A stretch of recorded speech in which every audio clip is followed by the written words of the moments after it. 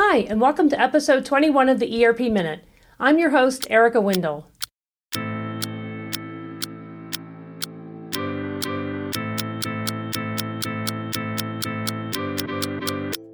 Sage announced that it agreed to acquire Brightpearl, a multi-channel retail management system for retailers and wholesalers. We see this as a very strategic acquisition for Sage because leveraging Brightpearl raises Intact's competitive position for product-based companies. In other acquisition news, Oracle announced last week that it has entered into an agreement to acquire Verenia's NetSuite CPQ business.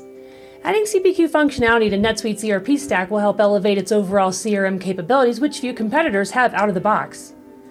OneStream, a leader in corporate performance management solutions, announced it has achieved over $200 million in annual recurring revenue, representing 75% year-over-year growth as of December 31st. We're curious to see how the firm performs in 2022 as macroeconomic changes settle in post-COVID. For our final segment, Click announced it has confidentially submitted a draft registration statement with the SEC for a proposed initial public offering of its common stock.